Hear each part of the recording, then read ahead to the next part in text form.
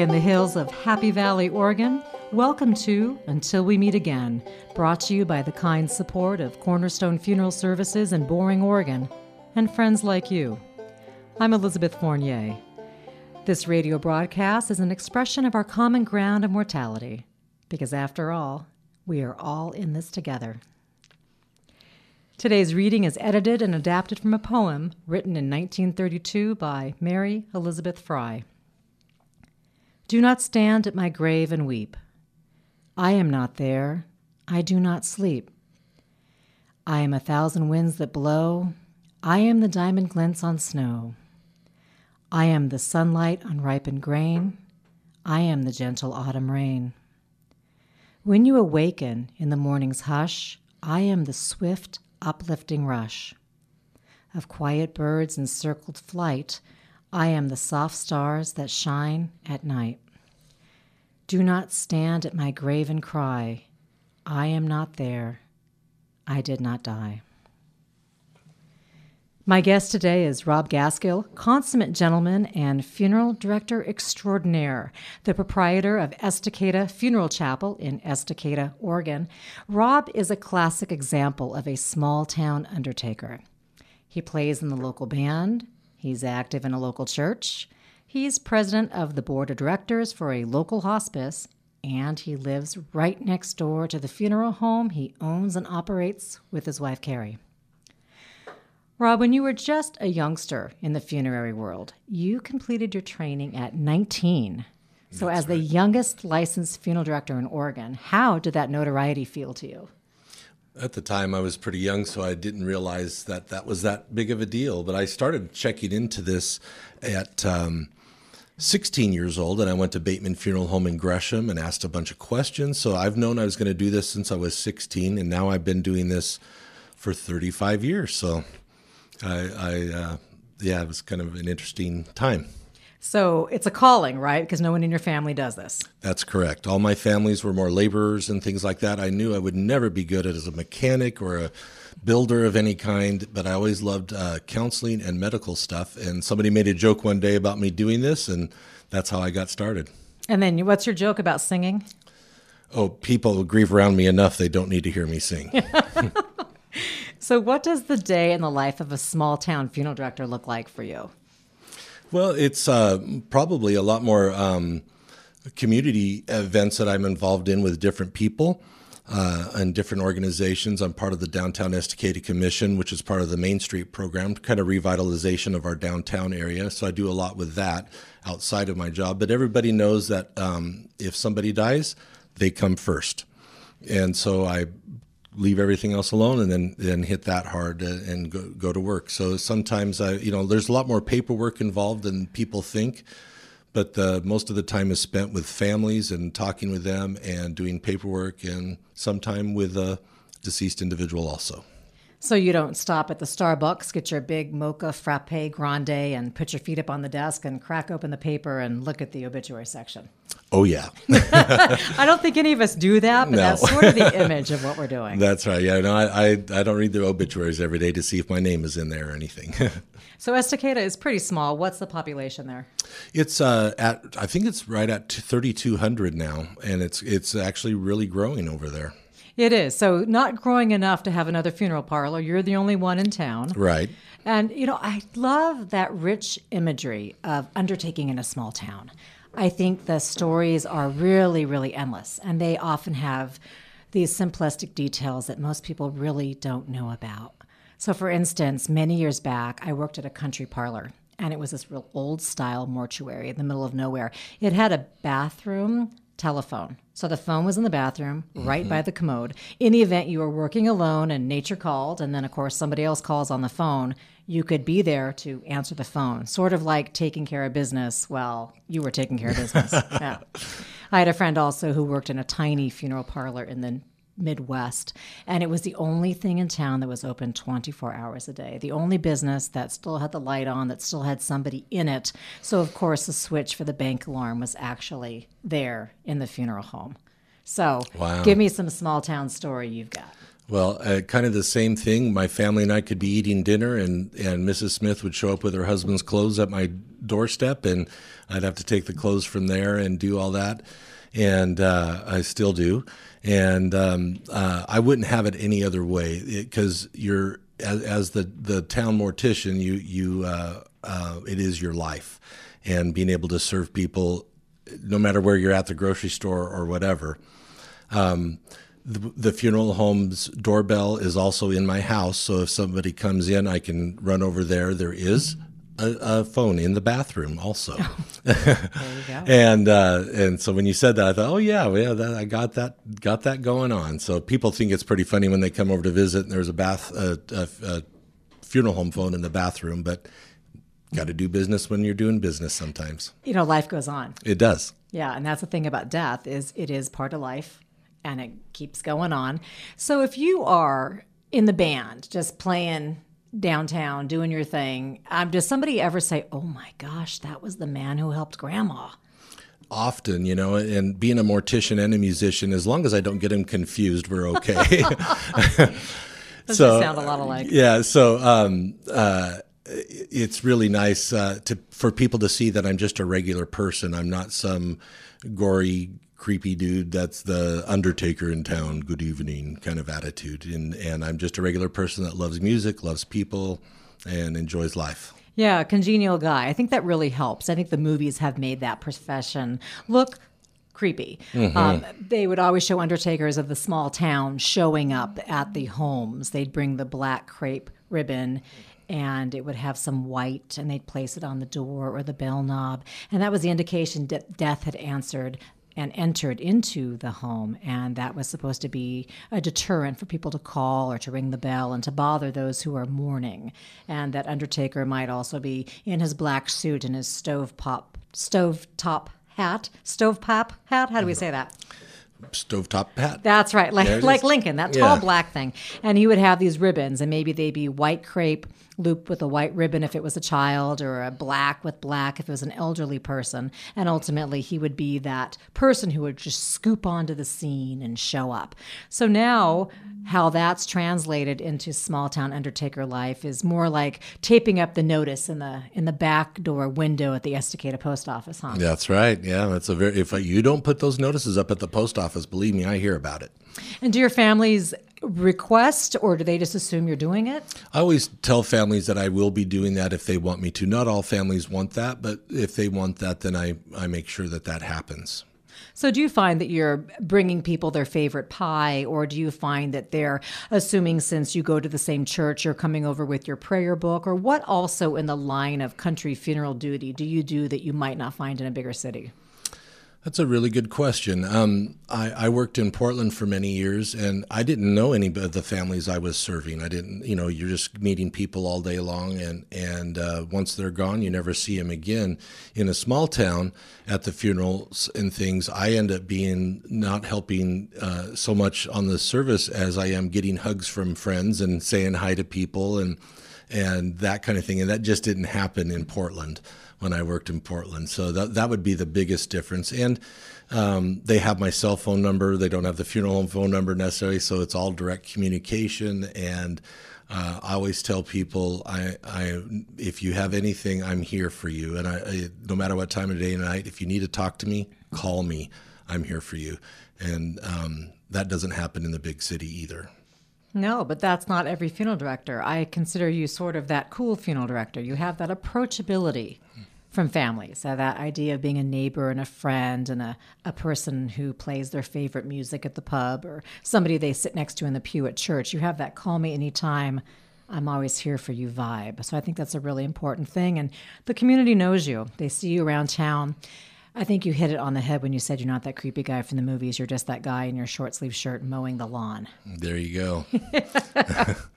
So there is a rumor that goes around, I hear this occasionally, that small town funeral homes will no longer be there. There'll be that large city corporate parlor And they can do the work. They can show up with their vans. They can bring loved ones into their care. They don't need to have that small funeral home anymore because it's probably not doing as much business. Or it's, I guess, larger places, sometimes bigger cities say, well, that's not necessary because the mall isn't there. They can drive the half an hour to get to the mall or the skating rink or the movie theater. So why does a funeral home need to be there? So that'd be kind of a shame, huh? That would be really sad. Yeah, I think a lot of people would miss out on having their loved one cared for by somebody who knows their community. And if I don't know the family, somebody in the family knows me or a friend knows me that has recommended me. So that personal touch that we can have in a small town is very important. I think may be what would happen more so would be a situation where I would run the funeral home and have a side business on the side so I would do both part-time and not have just a full-time funeral home. I can see that coming in the next 10, 15, 20 years or something. And you don't mean that. like coffin maker? No, not a coffin maker. I don't know what else I would do. I've only done this all my life, so I don't know what else that would be. Yeah, you have many other skills, obviously. I mean, being on a board of directors for hospice, and you're the president of the board. That's correct, right? For Mount Hood Hospice, yeah. Okay, so you've done that for many years. Yeah, so I've been on that board for 10 years, or since 2010, actually. And I've learned so much about how the large nonprofit business works and the extra care that can be given because they're a smaller hospice, and so their patient to nurse ratio is very small compared to the larger hospices and things like that. So we can focus on how to serve the families better and not what is our bottom line and how are we going to make ends meet. So with hospice, now that is federally funded, and can anybody receive hospice? Anybody can receive hospice. If you're on Medicaid, then that's when the federally funded part comes in. If you're still a working person and things like that, your insurance will cover hospice also. But not everybody has insurance. So we also have an indigent fund for people that do not have the money to pay for hospice. So we don't turn anybody away because of that. Well, I want to ask you that question that I think funeral directors get asked a lot. Isn't your job sad? You know what? It is at times. But I have the opportunity to serve people at the worst time of their life and walk them through a process that not anybody else gets to do. And it's just such an honor to be able to do that. When I was serving my apprenticeship in McMinnville, my boss I said to him, how do you do this every single day? And then, oh, by the way, now you owe me a bunch of money. I just hated that. And he said, you know what? They need one person that is strong for them, that's going to be able to help them through this time. You can't grieve with them. You have to be there. You may be the only logical person in the room at the time to walk them through this process. And so they're not paying you or you're not there to grieve with them. Doesn't mean there's times that I just don't get so sad because there's a lot of tragic deaths and a lot of tragic things and sad people. But again, don't ask me to work on your car or fix your light bulbs or anything else because I'm not that guy. But I do marriage counseling on the side. I'm a marriage coach. So that is also kind of falls in line with helping people at a tough time in their life. So you're not securing business by the couple that comes in and bickers over which casket to choose, and you think, aha, let me hand them my marriage card. That's not how that works. No, that's not how that works. But I say, if you need me to, I can get rid of your husband. Oh, goodness. No, not really. No, and we track people in the state of Oregon. Yeah, so very well. Yeah, no, I don't know how to get rid of people. Even though you live by a river. Yeah. So since you have the river and the beauty of being in Estacade, it's such a beautiful, gorgeous gem out in Clackamas County. How do you find that you distress? Do you ever just pop into your funeral van and drive down the hill to the Clackamas River and climb a tree or watch the water or throw a line of your fishing pole in? What do you do? So that's where my music and my love for people come in. After meeting with some intense families for a while and working with people for a long time, my release is hanging out with my friends, laughing and joking about life and stuff. and then playing music has been a great release for me. In fact, this Saturday night I'm playing at the Cazadero. It's going to be a fun thing. So that's been a really great stress reliever for me. I find too that after so long, I kind of run out of steam. I have nothing to give people, or very little left in my reserves. And going away for a week, I can come back refreshed, ready to help people again. Yeah, I would say that there's a lot of names for these things. There's the compassion fatigue, and there's even burnout. And some are generalizations, but some are also just the idea of, wow, if you're that caretaker, and a funeral director really is that, like you say, maybe the sane person, logical person, the one really holding people's hands and walking them through, there's a lot that goes into that. What your boss told you prior was interesting to me, that idea that you need to be sympathetic and you need to grieve but not really grieve with the family. How do you empathize with grieving people and still keep that professional persona going? That's a good question too, because now being in a small town, I'm actually had a death this morning of somebody I know very well, and so that makes it very hard. But I've had to learn how to navigate through that again. Of if I didn't get choked up once in a while, there'd be something wrong. Yeah. And there's that line of where do you keep that line going? And I think when you're working within your giftedness, whatever that giftedness is, you have the endurance for that and the ability to do that. And moving to Estacada was a complete gift from God for me. And when your personality matches your lifestyle, that's pretty amazing. And not everybody gets that opportunity to do that. No, and I think, again, understanding that not only knowing that you have a gift, but using it and helping others with it. Very powerful. So probably another question that you could ask, which is just a miserable one, is how do you deal with a baby who'd passed away, a small child who had left a family? That's such an unfortunate aspect of being a mortician. How do you possibly deal with that? Yeah, that is a very common question, and because of my faith, I think a little bit, it really does help knowing that this is not the child is not there. It is the body, and that working with the deceased baby is the easier part of it compared to meeting with a family who is just so wretchedly grieving so hard, and yeah, it's a tough thing, and if I never had to see and help a family that's lost a child, that would be great, because those do take a lot out of you. But on the other hand, what an honor that I get to walk through that process with them. And sometimes, as we both know, the deaths are tragically ended by somebody else in the family, and they've had these horrible childhoods and bad things have happened. And I can only think he's with Jesus now. We don't have to grieve for him. It's just a very, very sad situation. It's often said that the death of a child is so tragic that there's not a name for it. And if you think about it, if you lose a spouse, you're a widow or a widower. If you lose a parent, you're an orphan. But there's no name for someone who loses a child. And I think maybe we just don't want to make up a name for that. That is, I've never thought about that before. That's a really good point. True disclaimer, I got that from an episode of 6 Feet Under. So I cannot take credit for that. But I remember Brenda said that to Nate, who was the eldest Fisher's son, who was a funeral director. And I thought, oh my gosh, you're right. I was, had been doing this job many years by the time that series came on. And I thought, oh, wow, that's really something to think about. Wow. Because time, they say there's an adage that time heals all wounds. And I think only sometimes that's true. I think in some cases, maybe if it comes to a baby or maybe comes to a small child. I've not been in the situation where I've lost a small child or a baby personally, but I wonder if you just learn to live with the grief and the sadness, you don't necessarily get over it.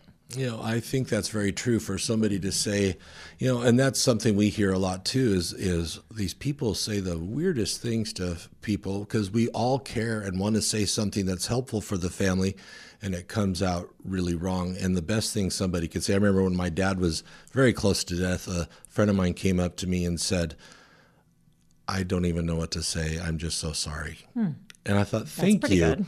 Thank you. That's what I needed to hear because I didn't need to hear, is he a Christian? Is he this? Have you brought him to the Lord yet? Have you done these things? And how old is he? Well, how old does my dad have to be for it to be okay that he died or not okay that he died? I find myself asking people that too. How old was he?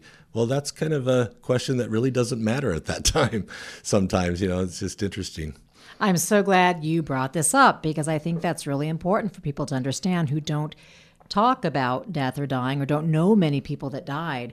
But I think telling somebody, oh, well, he's lived a long life or he's lived a good life, yeah, that's a true statement. However, for the person who no longer has mom or dad or grandma or grandpa, that's not what you need to hear. You no longer have that person in your life. So the fact that they've lived a long life or they've lived a good life, well, darn it, what about me who doesn't get to have them at my wedding or see my child or be at the other end of the telephone when I pick it up? It's not very soothing. That's very true. And what I tell people is give them a hug. You don't have to say anything. You can just say, I'm here for you. Or you could give them a hug and say, I don't even know what to say, but I'm so sorry you have to go through this. And there's no words of wisdom. I had a funeral once that just really has stuck with me. It was for a tragic death of a person who was hit by a car. And the pastor at the cemetery held up the Bible and said, there's nothing in this Bible that's going to help you today. And at first I was kind of offended by that because all the answers are in the Bible. And then he just paused for a minute. He says, but let me tell you about God's hope and the hope of Jesus Christ. And I thought, wow, that was really incredible to say, I can't read you that Jesus raised Lazarus from the dead, because how is that helpful for my son who's deceased right now?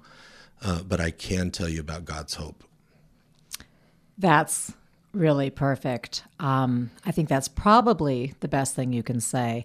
I would have to say, ultimately, the worst thing is when you find out, this is just advice for those out there listening, when you find out someone has died, to say, oh my gosh, you're kidding. I think that is so horrible. People have said to me, I know that was a natural knee-jerk reaction, but why would they think... I just told you my sister died. That was just so, because what am I supposed to say? No, I'm really not kidding. Or why would I don't know. That's such a thoughtless thing. And that's sort of like, if you can't say, I'm sorry for your loss and make eye contact and be sincere, it's better just to say, I don't know what to say, but I'm sorry you're having to go through this. And I talk to families about this when we're doing this, is because I tell them that these people are going to say some really uncomfortable things to you, but just know that in their heart they really do mean well. Like you could have more children or things like that. Yeah. That's those are the things that people say, and in their heart of hearts they're really trying to be comforting, and it just isn't.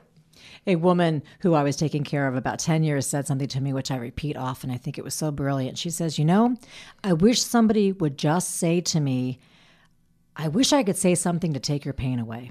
If someone would just say to me, because they can't take my pain away, there's nothing they can say, but if they could just pause and say that. And I thought, oh, that's wonderful. So I, in turn, have said to people, I wish I could say something. And I sincerely mean it. And I'm so thankful that they can register it and envelop that that's really what I mean. It's very true.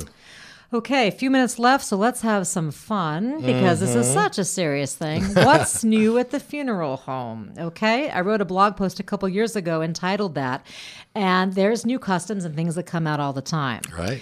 I had a family that made a cheesecloth dress for their sister to be buried in. I had never heard of that. I also had listed the advent of the funeral selfie. I was finding more and more funerals that I was directing. People would be in front of the casket making the peace sign, taking a picture of themselves, and I thought, well, that's new and unique and strange. What are you finding as far as clothing choices at funerals? I think that we're become a very casual place. I had a visitation at my funeral home not too long ago. Somebody was wearing a bathing suit, but they had a bathing suit cover over it. So somehow they thought that was okay. And again, not to judge, but just to say, gosh, all the mourners in the room, there's a real uncomfort that goes on there. So can you tell me something very unique you've seen in the funeral parlor that's just something that wasn't done maybe 20 years ago when we were a little bit more reverent about this? Yeah, it is interesting. People used to think that, well, I don't want to be buried in a suit. You don't have to be buried in a suit. And when I started in 1984, everybody wore suits to funerals and dressed, what we would consider funeral appropriate at the time. And now it's really hard to, you don't know that they would ever be going to the funeral wearing their pajamas to the funeral or things like that. I just had that the other day, carrying a big gulp, So, but as far as dressing the deceased, shorts and T-shirts, I've done a lot of. And what it does, though, the thing I love about it is it puts a smile on people's face, because it's like, oh, this is who he was. And he's not in a stuffy shirt and things like that. And golf clubs and letters to them and toys and different things and little memorabilia that just says that this is who he was. And it just puts a smile on people's face. What I've been seeing more and more over the last maybe 5 or 10 years is the Jimmy Buffett funeral or the Hawaiian funeral, and everybody dresses in their fun floral shirts, flip-flops and all that. And it's a theme, and everybody gets the memo. And boy, that one person who shows up wearing the black suit, boy, do they feel awkward. I've actually been requested to wear jeans and shorts and a Hawaiian shirt and flip-flops, and I've done it just because it's what the family wants. Yeah. My last big funeral I had was everybody had to wear duck things, and I had a hard time finding duck clothes for the funeral because it was short notice and I didn't have any duck uniforms. You could have brought a gun and been a duck hunter. There you go. That would have been good. But it was more the Oregon ducks than regular ducks. Not the furry friends. Got it. So a big deal for you is this year marks the 100th year anniversary of Estacada Funeral Chapel. Yeah. So I understand something pretty exciting happened recently. This exclusive piece of history arrived in your parlor? Yes, it did. We got the replica of Lincoln's coffin, and the difference between a coffin and a casket is the shape. So a coffin is what you would consider what Dracula would be in, the six-sided thing, and a casket is four sides. So that's the difference between a coffin and a casket. It was very fascinating. We had over 200 people show up.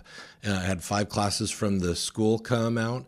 It was really You're talking about Mount Hood Community College Mortuary School? No, 8th graders from our school. Cool. Yeah, they're just getting ready to learn about Lincoln, so It was really good. And I had some history stuff for them to learn, and then we were able to get them comfortable with being in a funeral home. They've never been in a funeral home before, and just find out that I'm just a regular guy that loves serving people. And I happen to have this really cool coffin in my funeral home for them to look at of how things were done in history. It was really cool. And did you inspire anybody to be a junior funeral director? I pointed a few out that probably should be, yeah. Shiny shoes, or what was it? Yeah, it was their hair was just perfectly combed. They had the look. I love it. Yeah. Okay, quickly, tell me about The Undertaker and Friends. Oh, well, The Undertaker and Friends is a very important part of my life. That's our trivia team. On Tuesday nights at the Cazadero. And my team has really not done well lately, and so they're on probation right now. But yeah, we've had a lot of fun with that. And this last Tuesday, there was 12 teams, and we're just all giving each other a bad time. We're having fun and trying to answer these really difficult questions. It was a lot of fun. You've been listening to KKPZ, 1330 AM The Truth. Thank you to my guest, Rob Gaskill. And until we meet again next week, be excellent to each other.